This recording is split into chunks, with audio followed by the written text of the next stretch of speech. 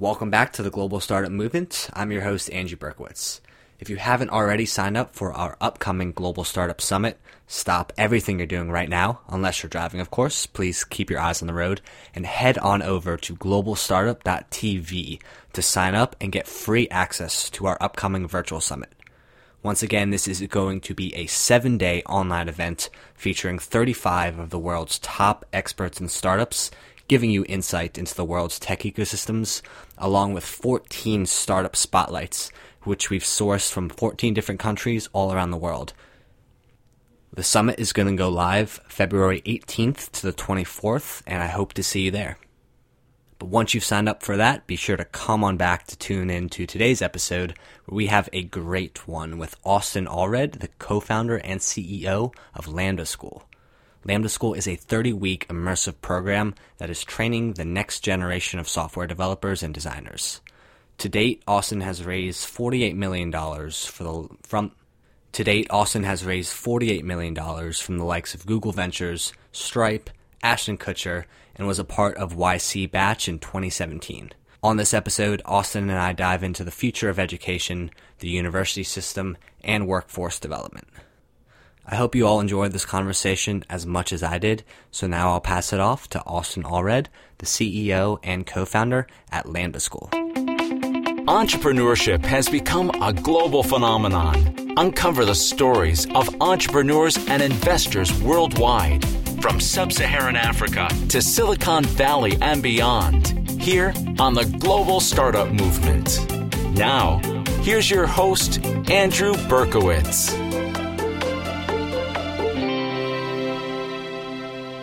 So Austen, it's great to have you on the show. I've been watching what Lambda School is doing for a while now from afar, and it's really great and something that definitely believe in. So my first startup was in the Edtech space, so I kind of got a hint on how hard it is to build a startup in the education space. But before we dive into that, can you tell us a little bit about your background and really, where the idea for Lambda School came from? Yeah, so I have no background in education. I grew up in Utah.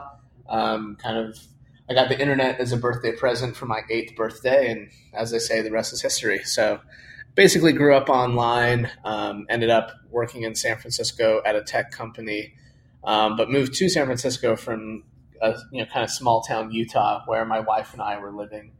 And just noticing the discrepancy in the opportunity that were afforded to the citizens of San Francisco versus the citizens in that small town was pretty drastic. And we wanted to extend opportunity of very high quality computer science education to folks that wouldn't otherwise be able to afford it or be able to move to a place where they would be able to participate. And I guess that's the history of Lambda. Got it. And so when it comes to that, I mean, there's this whole narrative now of people leaving the valley, of other ecosystems arising. I saw you opened a second office in Utah recently. I mean, do you still feel that's kind of the case where there's a ton of opportunity concentrated in Silicon Valley, but not so much, in the secondary markets? Yes. If you're looking specifically at ability to learn to code, I mean, I was, in Utah, there was a school probably an hour and a half north of where I was from, or where I was living before I moved to San Francisco. But that's a big distance to travel. So, if someone in that town would have wanted to learn to code, they would have to move an hour and a half away. They would have to pay, $12,000 up front. And it just becomes a really expensive and daunting proposition. So we still have students in the Bay Area that attend Lambda School, but the purpose is to completely de-risk it for people, make it so it's very, very accessible. There's no cost up front. You don't have to move anywhere. And I think we just tap into a better and bigger talent pool that way. Right. And so when it comes to actually scaling a concept like Lambda School around the world, I saw that you guys operate, I believe, in the US and the EU. But what does it take to scale this outside of the US? I mean, is there issues when it comes to accreditation process, or what are the challenges to really scaling this out on a global level? Yeah, so I mean, we very intentionally built Lambda School to be entirely online, so we don't have. I mean, we have a physical office in San Francisco, but maybe 5 or 6 people can work in it simultaneously, and we've got 40 people on staff right now. So yeah, our staff is remote. Everything is remote. The only thing that makes it tricky to enter international markets is regulation around an income share agreement. So Lambda School's business model is it's free until you're making more than $50K a year, and then you pay us a percentage of your income for 2 years. If that kind of, I guess, income share agreement is regulated differently country by country. So we actually just barely getting into the EU because we've understood the regulatory framework and the job market enough to be able to go in there. Canada, for example, we could teach people in Canada without doing anything differently. It's the same time zone, same staff, same everything. But there's still some regulatory uncertainty in Canada about how income share agreements work and how deferred tuition works. That's pretty core to our business model. So we're really relying upon the regulators to see the virtue of deferred tuition agreements or income share agreements, and then making sure we have a way to verify income. Right. I mean, this is definitely something that's very much needed on a global scale. So, I mean, I travel a lot outside the U.S., and from the perspective of a university contributing to a city's startup and tech ecosystem, the conversations I have outside of the U.S. are a lot of times around how the local university is not doing a good job of funneling high quality talent into startups and producing good tech founders, and people tell me that kind of with the I guess impression that the U.S. universities do a good job of it. I think it's really interesting to see how the university system in the U.S. has kind of it seems gone away from the original purpose of a university. And it's definitely great to see business models like yourself. And we had Ryan Carson from Treehouse on the show a couple weeks ago, really filling a gap in the market that is kind of been overlooked by VCs. And I'm curious to hear your thoughts on really why has education been such a dirty word amongst VCs over the past 5 to 10 years? Because it's definitely something that's much needed for to be disrupted. Yeah, I think there are a few reasons. The first reason is how highly regulated it is. So specifically, most education companies are looking to target K through 12 somehow. And virtually every student in the U.S. is in a school that has a very tight budget and with a very long sales process. So if you're trying to sell it to K through 12, it takes a long time to get a little bit of money. Whereas enterprise, you can do $1 million deals today and they have money for it. It's not, nothing stopping you. And then when you start to look at higher education or vocational training, the market starts to look really big, but really fragmented. And how do you, as a single company, plan to win any reasonable, sizable chunk of that market when there are, 80,000 competitors? So I think that, there are a lot of schools that have had a lot of ambition and have not made it. And there's a lot of scar tissue that VCs have around education. And that just makes it more difficult. That said, we've never really had a problem raising money.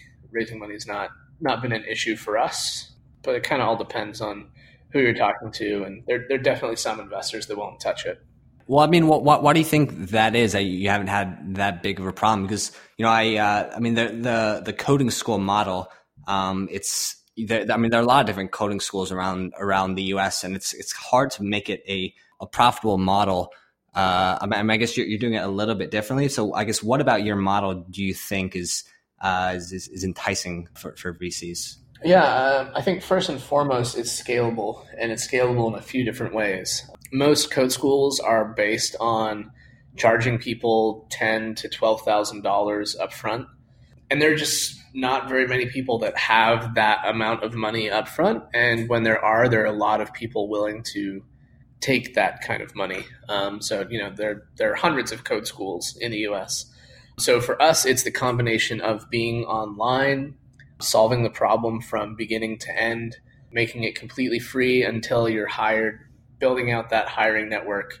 We just have a compelling story for why why Lambda School would win over all the other schools cumulatively, because we're coming at it with a different angle and a different model. And, it's getting to the point now where it's just a no-brainer to go to Lambda School as opposed to some of the other schools. So I think that's the reason we've had such a relatively easy time raising money. Right. I mean, there's definitely I guess what I would call an innovator's dilemma within the university system, where they've profited so much on the way the government has gone about giving out or guaranteeing student loans. At what point does this come to an end? I mean, is there do you foresee a point where the universities are going to start to offer different, maybe not exactly your model, but different types of model, and reach a point where there's a necessity for them to innovate in and of themselves? I'm sure they will. We're seeing some schools that are innovating, like Purdue, for example, has income share agreements. They're still fairly locked in for a few reasons. They're locked in from a regulatory standpoint. They can't really go, less than 4 years, generally speaking. They're very, very reliant on Title IV funding, which is, federally subsidized student loans. And I think we probably saw peak university enrollment ever in 2016.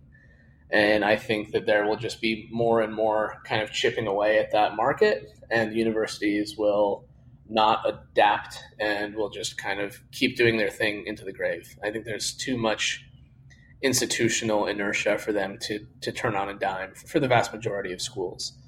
Of course, my incentives are such that I should think that way. But that would be my guess. If you talk to Clayton Christensen at Harvard Business School, he has predicted that 50% of universities or colleges will go bankrupt within 10 years. That feels like a faster timeline than I would imagine, but sometimes that's how things work. It happens really slowly and then all at once. Right. Well, it's not just your incentive. So the universities themselves are also, but by the nature of their bureaucracies, are not incentivized to be innovative or to do anything to disrupt the current model of what they're doing. I think that's right. You see some very motivated and interested individuals within universities that want to be cutting edge, that want to break out of the existing system. But it's pretty rare that they're given room to run or bandwidth or budget to do anything interesting. It's just so universities aren't built for rapid change by any stretch of the imagination. And I think that we are now seeing for the first time the point at which the change in the economy is great enough that it makes universities an unfavorable option, given all the inherent advantages that universities do have. Well, that and the opportunity cost of, business models like yourself coming about where, you can't, it just, if I was looking at going to university versus doing Lambda School right now, it wouldn't make sense for me to, especially with the success that you guys are seeing with getting your graduates jobs on the back end of it. Yeah, I think the key for us is focus. So laser focus on helping students get a job. And we don't replace all that universities do. We're not a good place to go party for a couple of years. We're not a good place to go, follow a football team or join a fraternity. But to the extent that the reason you go to a university is to get a job, I think we can disrupt at least that piece of it. Well, who knows? We could one day see the Lambda School football team participating in the NCAA if the market heads in that direction for some reason. There's not a lot that I'm very confident about, but I am very confident Lambda School will never have a football team. Yeah. Well, so tell me a little bit more about what issues you all have hit when it comes to scaling out this model, because it seems like within the job market, there's definitely a lack of software engineers. So it would make a lot of sense that the graduates that you are churning out, quickly you can get them jobs. Are you all starting to hit some challenges as you scale out this model? So I think the difficult thing is making the model work in the first place. So there are 4 or 5 different things that can go wrong, and if any of them go wrong, then the entire model is worth 0. So the reason that no one has started a school like Lambda before is because it's really hard to do, and because if any single piece is broken, then you get $0 or you lose money. So we have to have everything working perfectly, from admissions to curriculum to placement to marketing to finance, or it all doesn't work. So the difficulty about scaling is really just the difficulty of making it work and continuing to make it work as you scale. Surprisingly, I think it actually gets easier in many ways as we scale. We have more dry powder to go after creating hiring partnerships. We have more dry powder to go after making sure that the recruitment funnel really makes sense. But it's still, it's a non-trivial business model in the first place.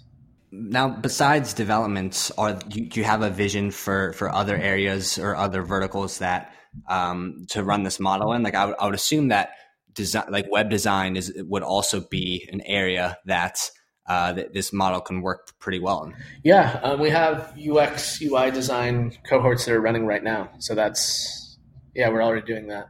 There will be a lot of other models or other verticals that we can go into.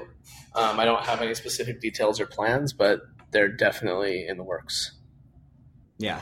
I'd be curious to see how this, because it seems like this isn't just an anomaly. I think this type of model and what Treehouse is doing and what a lot of coding schools are doing, is the future of education. And for me, it'll be interesting to see, how that translates across verticals, especially as you said, over the next 10 years as universities start to kind of go bankrupt, and in some cases that's already happening, especially some of the smaller southern universities already kind of seeing headlines of them hitting some financial struggles.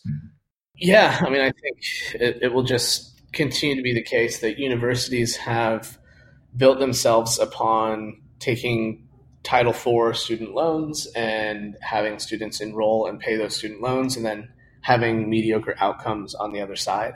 I think we're now getting wise to that as a society, and there's a lot. When I went to college, I only went for a couple semesters, but nobody talked about student loans. Everybody just said, yeah, do whatever it takes, take out student loans, and it'll all work out on the other side. And now it's true that is not the case. So it's just a more difficult sell as time goes on to get a lot of students to enroll and drop, tens or hundreds of thousands of dollars. And are you finding that with the students that are going through your programs, are they coming out of university finding that they can't really get a job and then going to Lambda school, or are you is it more so people that want to are later in their careers and kind of want to reinvent themselves and take a new path?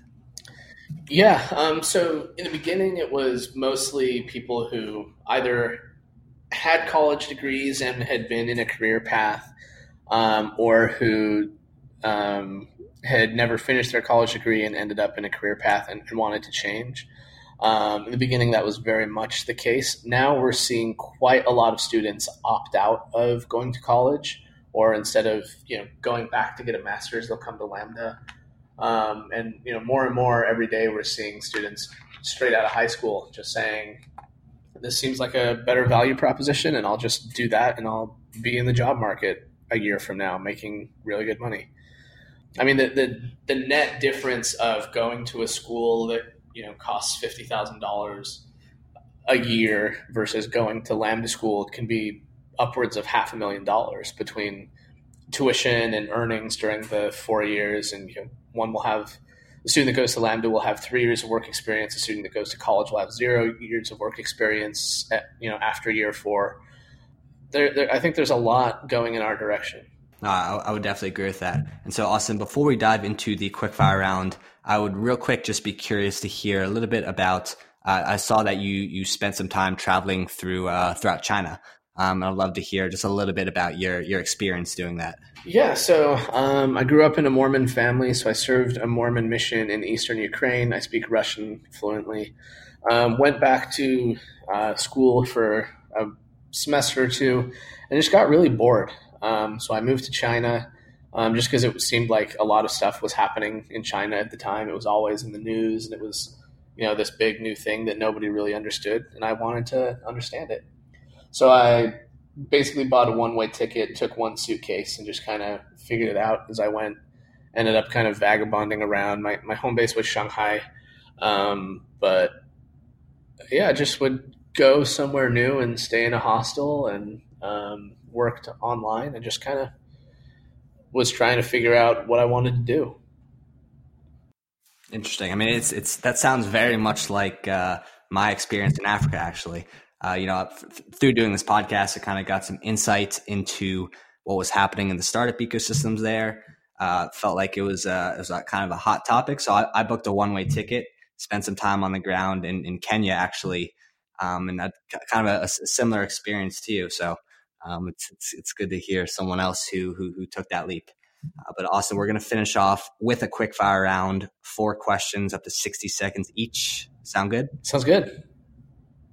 What is your favorite business book or book about startups, and why? Ooh, my favorite business book, which isn't really a book, are the Amazon shareholder letters, or the Berkshire Hathaway shareholder letters are pretty great too.